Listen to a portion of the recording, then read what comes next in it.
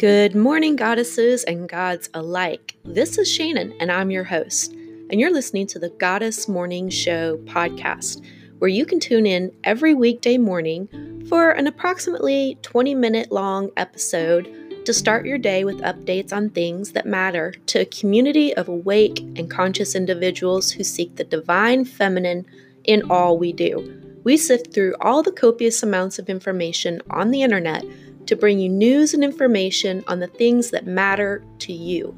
Tune in to hear about environmental news and book releases, interviews with thought leaders influencing the awakening of humanity, the moon phases, planetary positions, crystal healing, herbal and holistic health, guidance on green living, and that's just naming a few.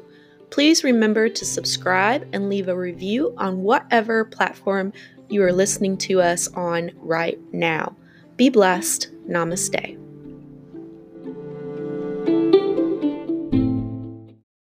Good morning, everyone. Thank you for joining me. And today is Tuesday, March 31st, 2020. This is the Goddess Morning Show, and I am your host, Shannon.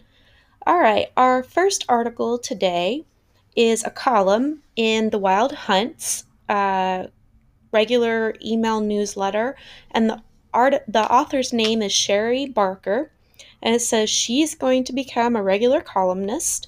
And it says, as it often does, spring arrived early in the mountains of western North Carolina, so I have spent a great deal of time these past few weeks outdoors, preparing garden beds and soaking up fresh air and daylight. Much of that work has involved pulling weeds and digging some disturbingly prolific kind of wild garlic out of a 30 by 20 flower garden, which means I spent hours sitting and even lying in the cool earth. My hands were often moving dirt just inches from my face, and sometimes the bugs and worms I disturbed were so close and personal. Being that close to nature deepens and strengthens my connection to the divine, and during this time of year invariably reminds me of how my own personal relationship with the goddess has often been infused by her sense of humor. She sometimes uses that humor to draw my attention to certain topics, or even to metaphorically slap me upside the head when she thinks it is needed. Some years ago, on Ostara, I was experiencing a significant life crisis. For reasons I do not remember, I decided to go searching for answers in the upstate New York cemeteries where my ancestors are buried. As the day went on, my mood deteriorated. I was certainly not getting answers from my gone-befores as I was cleaning their grave sites, and I started to feel angry with the goddess. Toward the end of the day, I was in a little clearing bordered by woods, and I wandered to the furthest edge of it, again away from the graves. I began pacing back and forth, talking more and more loudly to the goddess, and finally I threw my fleece jacket and then myself down onto a log and shouted a challenge to the sky. I don't even know if I believe in you anymore. How can these things be happening in my life if you are real? Just give me a sign, goddess. Do something to let me know you're real. Angry, deflated, and tired, I slumped down on my seat just inches from the ground. I had been sitting for less than a minute when I heard a loud hissing sound, like steam pipes or an old-fashioned radiator. The sound got slowly louder, and I looked around to try to figure out where it was coming from, but could not see anything. Then I looked behind me at a 6-inch thick layer of loam and leaves piled up against the log on which I sat. And that was when I saw the very thick body of a very long snake moving through the debris, gliding along the bottom edge of the log. The hissing sound was produced by the snake's body moving slowly through the leaf litter. I may have shouted in that instant that I jumped up. Maybe I yelped. Maybe I screamed a scaredy cat kind of scream. I'm not really certain about my instant vocal reaction, but the next thing I knew, I was laughing and saying, "Okay, all right, I see you here, and you are definitely real. Thank you for answering me." She's like that sometimes. With one bold, funny, in-my-face move, she lets me know that she was with me, that she has been there, and that she does indeed listen. Snake is one of the oldest known representations of the goddess, and I had no doubt that she was making herself known to me. With her choice of form, she pointed me in a direction of study about the history of snake in pagan mythologies and the never-ending cycle of life, death, and rebirth as it pertains to challenges and changes of ordinary life. It was a good solution for dealing with the problems I was experiencing then, and it is a solution I'm revisiting during these difficult current times. From my perspective as a pagan and in Celtic roots of my tradition, the symbolic meaning of the snake stems from two different events: snake's hibernation during the cold season and snake's ability to shed her skin. In the realm of spirit, hibernation symbolizes snake's ability to move between the worlds. During the cold, dark days of winter, she dwells safely within the body of the earth, although my long ago ancestors probably thought she died during the winter months. With the return of warmer days, she answers the call of the sun and comes once again to live on Earth's surface, ready to be reborn. This is the same pattern I follow when I manage my spiritual practice, so that I stay in tune with the turning of the wheel of the year, beginning with Samhain. Then I acknowledge the time for self reflection and introspection, and going until the turning of the wheel carries me to the vernal equinox and the time for new and renewed growth. In considering hibernation in terms of its relationship to the wheel of year, I see the act of shedding skin as symbolic of the cycle of life, death, and rebirth. It is by shedding her skin that Snake is able to be reborn. So the ancient Celts believed, and so can I even now see the spiritual truth of this belief. The most amazing part of this concept is that there is no limit to the number of times rebirth can occur. Snake shed her skin not only just once in a lifetime, but does so time and again as she grows and changes throughout her life. With each transformation, she casts off her old self and emerges renewed and re-energized. These patterns are also apparent in the ability to recognize periods of dormancy in my life when they occur outside the scope of the wheel, and to accept those periods as being necessary to my ability to look within myself in order to define my expectations for my own renewal and transformation rather than looking to external sources. These challenges and choices are presented now to society and humanity as a whole in conjunction with their usual appearance at this time of year. My time in the gardens allowed for a great deal of reflection on the similarities between isolation, quarantine, and how society will emerge from these times, and the hibernation and eventual reemergence of Snake. Rebirth, renewal, transformation. I see countless possibilities twisted together like the Celtic knot images of a snake flowing ceaselessly, endless with beauty. All right, our next article is Green Witchcraft Drawing What's Needed with Clover by Gwen on Patheos.com. And this was written March 30th of this year. It says, in the last week, I began sharing guided meditations as one small way to help 3 pagan and a cat listeners, or anyone who's interested, through the current situation of social distancing. My intention is to provide people with a positive focus to start the day, that kind of thing. Today's theme was drawing good fortune by taking listeners to a field of clover in their mind's eye. So I decided to explore other ways to use this lovely plant ally. Clover, a little gardening information. With its fresh green sprigs and sweet blossoms, this plant has an unfortunate reputation for being a weed. However, it is known to be beneficial, encouraging pollination, stabilization, and known to be improving soil, among other things. There are a variety of species available with different colored blossoms. Some grow well in full sunshine, with others preferring a more soggy ground. This plant grows quickly, covering bare patches in a lawn that need sprucing up. The plant is said to discourage snakes. According to American Meadows, there are several reasons clover is so beneficial. Taproots and fibrous roots introduce air into the soil and keep it loose, preventing weeds from choking out other flowers and grasses, and this plant can help prevent soil erosion caused by wind and rain. As a cover crop, it breaks down over time into excellent green manure or fertilizer by adding organic matter and nutrients into the soil as a natural mulch. In addition, beneficial bugs are drawn to clovers such as ladybugs, lacewings, and non-stinging wasps because they feed on aphids, whiteflies, cabbage worms, and various pests to plants and flowers. They also invite bees and other pollinators into the area, which aids various garden crops, fruits, trees, bushes, leading to more more productive harvests. Sow seeds in the spring when the threat of frost has passed, or in autumn, depending on your location and type of clover. Another great thing about clover is that it's edible. The red clover and white clover varieties are especially full of vitamins and minerals, which support the liver, heart, and other body functions. You can use the blossoms in salads and stir fries, steep the fresh or dried flowers to make an herbal tea, etc., or create a salve for topical use as a way to relieve pain. Everyone knows that the shamrock is associated with Ireland. Legend teaches that St. Patrick used the three-leafed sprig as a metaphor to explain the triune deity of Christianity. In folk magic, it can be used as a talisman of protection. A four-leaf clover brings luck to the one who finds it, and in my experience, the plant makes a wonderful ally in drawing what's needed into one's life. As mentioned, you can cultivate the plant white or red varieties recommended to harvest for your magical workings and medicinal purposes. Stick with organic planting methods as much as possible.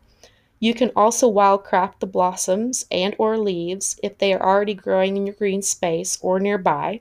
Stay away from the areas where a pesticide is used and pet waste areas. These are herb companies such as Star West Botanicals that offer what you may need as well. Make an infusion for a ritual bath or pour over the head in a shower. Focus on drawing what you need as you bathe or pour the infusion. Drink a red blossom brew while focusing intention on what you need to draw into your life. Be mindful of interactions with medications. Avoid if nursing or pregnant. Always read available information before adding herbals into your diet. Grow white or red clover in a pot. Make sure it has plenty of sunlight and well-draining soil. As you plant the seeds, focus on what you need to bring into your life. Speak the words of an incantation asking clover to assist in the spell. Every time you water and care for the plant, focus on what you want to draw or manifest into your life. Place clover blossoms in a mojo or witch's bag, focusing intention on what you need to carry with you. Write your intention in a magical ink on a bit of parchment or paper to place inside the bag. Be succinct. Sit in a place where clover is growing. Pick and eat one of the blossoms while focusing intention on drawing what you need into your life. There is a lot more you can do with this plant ally. Clover is abundant and willing to assist. Its corresponding intentions include exorcism, fidelity, friendship, healing, hex removal, intuition, kindness, love, luck, money, protection, release, and success. All right, our next article is written by John Beckett on January 21st of this year, and it's called Building Paganism in a Culture That Trivializes the Sacred. It says the loudest pagan voices last week were those complaining about the ridiculous and offensive Witch in a Week article from The Independent. I was one of them. The second loudest pagan voices were complaining, why are you spending so much time and energy on that? The answer is that witches and pagans felt angered and offended by someone trivializing our beliefs and practices. You can argue that we should care more about climate change, endless war, or simply tending to our spiritual practices. You wouldn't be wrong. But people feel the way they feel, and that article pushed a lot of buttons for a lot of pagans and witches. Telling people they're wrong to feel what they feel is almost never well received, and thus does more harm than good. At the same time, there are so many opportunities to be offended. Conservative Christians think we're evil, aggressive, atheists think we're delusional, and marketers are constantly looking for something edgy to take and sell to the mainstream or worse, to sell back to us at a huge markup. If we spend too much time reacting to others, we'll never have enough time to build the kind of deep magic, religion, and spirituality we want and need. We don't have to suck it up and ignore offensive behavior. We just have to make sure we don't let other people control the agenda. There's a reason it's called daily spiritual practice. We do it every day, no matter what. This is how we stay connected to our paths and traditions, to our gods and ancestors, to our virtues and values. Prayer, meditation, offerings, devotional readings, whatever it is that you do on a daily basis, make sure you keep doing it every day. There are only 24 hours in a day. If you spend some of them responding to the offensive behavior of others, where is the time coming from? What are you not doing so you can react? If it means you're not watching TV, great. If you're not sleeping, not so good. If you're not meditating or composing rituals or planting trees, not good at all. Individuals and groups have a core religious mission. The things our gods and goddesses have asked or demanded us to do. We can't allow anything to distract us from that mission and its work, no matter how offended we are. Standard advice for pagans and anyone else talking to the media is talk about what you are, not what you aren't. If you spend all your time talking about what you're not, evil, and you don't worship Satan, all anybody will remember about you is evil and Satan. There can be value in using someone else's misinformation to compare and contrast. That's why I try to do on Sunday's post, stories are myths, gods are persons. But pointing out other people's errors only goes so far. We need to control our own messaging. Maintain your blogs and websites. Write books and recommend the good books other people write. Define and articulate your transition in your words and on your terms. Set your own agenda. Don't let your opponents set it for you. For centuries, witchcraft was something to be feared. Then it became a staple of fantasy and horror fiction. Only in the past 100 years or so have people started reclaiming the archetype of the witch and turning it into something a few people devote their lives to becoming. Misunderstandings are inevitable. That doesn't excuse them. It certainly doesn't excuse someone mocking other people's sacred practices, even if they think they're silly. But if you can understand the source of the misunderstanding, including whether it's a mistake or ignorance or an act of maliciousness, you can do a better job of responding to it. Sometimes the best response is a calm, factual rebuttal, particularly if people don't know anything about paganism or watching. Sometimes it's humor and mockery. Other times it's best to ignore the whole thing. In any case, think before you respond. Be strategic with your righteous anger. Let's be honest, righteous anger feels good. Most of our lives are lived in shades of gray, but here's something that is high contrast black and white. You're right and they're wrong. It feels good to tell them how wrong they are. But like most things that feel good, righteous anger can be addictive. If you're not careful, you'll end up conservative, like a talk radio host, ignoring the facts and losing all perspective to keep generating anger. You'll turn your neighbors into righteous, I'm sorry, you'll turn your neighbors into opponents and your opponents into enemies. And while righteous anger feels good, being angry all the time gets old and it's not healthy. You feel what you feel, but you can choose how to respond to those feelings. Is ranting against people who trivialize our sacred practices going to help the wider pagan movement? If so, then rant away. But consider that there are more helpful ways to respond. Sometimes the occult needs to remain occulted. My good friend and fellow Denton pagan, Cynthia Talbot, recently said, all these Christians claiming to be oppressed don't have to see their gods on a slot machine, as we were looking at slot machines featuring Norse and Egyptian deities. And that's not including all the witch-themed ones. Can you imagine the outrage if someone made a Jesus and the loaves and fishes slot machine? There is nothing our capitalist culture won't appropriate and trivialize for profit, if they think they can get away with it. And when it comes to pagan, polytheist, and witchcraft matters, they mostly can. That's not right, but that's where we are. I'm all for being a public pagan and for normalizing pagan beliefs and practices in the mainstream culture. But sometimes the only way we can prevent our most sacred traditions from being trivialized is to keep them hidden. So, give some thought as to what you share and how you share it. Once you put on a t-shirt, it's there for the taking. Help seekers where you can. We live in the most religiously diverse and religiously fluid society in the history of humanity. People no longer feel tied to the religion of their childhood. Changing your religion isn't just permitted, it's almost expected. When people start seeking something new, they're going to find the mainstream religions. They're going to find the pop culture versions of paganism. I want them to also find the deep, serious pagan traditions. That's one of the main reasons I respond to things some people would prefer I ignore. If there's misinformation in the public square, we need to label it as such, and then point people towards something of substance. Remember, this means we're winning. Mormonism is growing because the Mormon Church conscripts vast numbers of its young adult members to serve as missionaries as door to door salesmen. Paganism is growing for a very different reason. Paganism, polytheism, and witchcraft are intuitive. People instinctively understand the sacredness of nature, the multiplicity of the gods and goddesses, and the reality of magic. We don't need salesmen, we need teachers and organizers to help people who want to explore their intuitive paganism in more depth. To be clear, I don't like seeing my gods on slot machines. I don't like witchcraft and magic being turned into an aesthetic. But people were burned at the stake for less not all that long ago.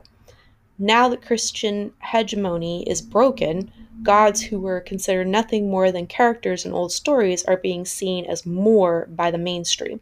Young women and others aren't afraid of being accused of witchcraft. They're claiming the identity of witchcraft. Most of this is shallow, but some of the shallow seekers are finding their way into the deep end of the pool. This is how we restore paganism, not with missionaries and not with the power of the government, but by freeing people to follow what their hearts tell them is true. We just need to make sure they can find the real thing when they come looking for it. All right, thank you so much for joining me today. I hope everyone out there is staying healthy and safe and has an opportunity to get all the resources that they need.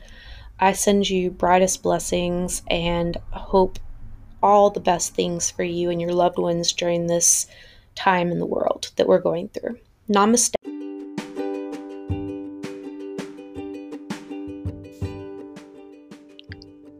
This episode of the Goddess Morning Show is brought to you by FromAshesWeRise2.com, where you can get wellness coaching using holistic methods of healing, purchase our handcrafted, custom blended, organic, non-GMO herbal teas that are crafted with love, and also order hand-poured soy candles infused with love and pure essential oils and herbs to heal using aromatherapy.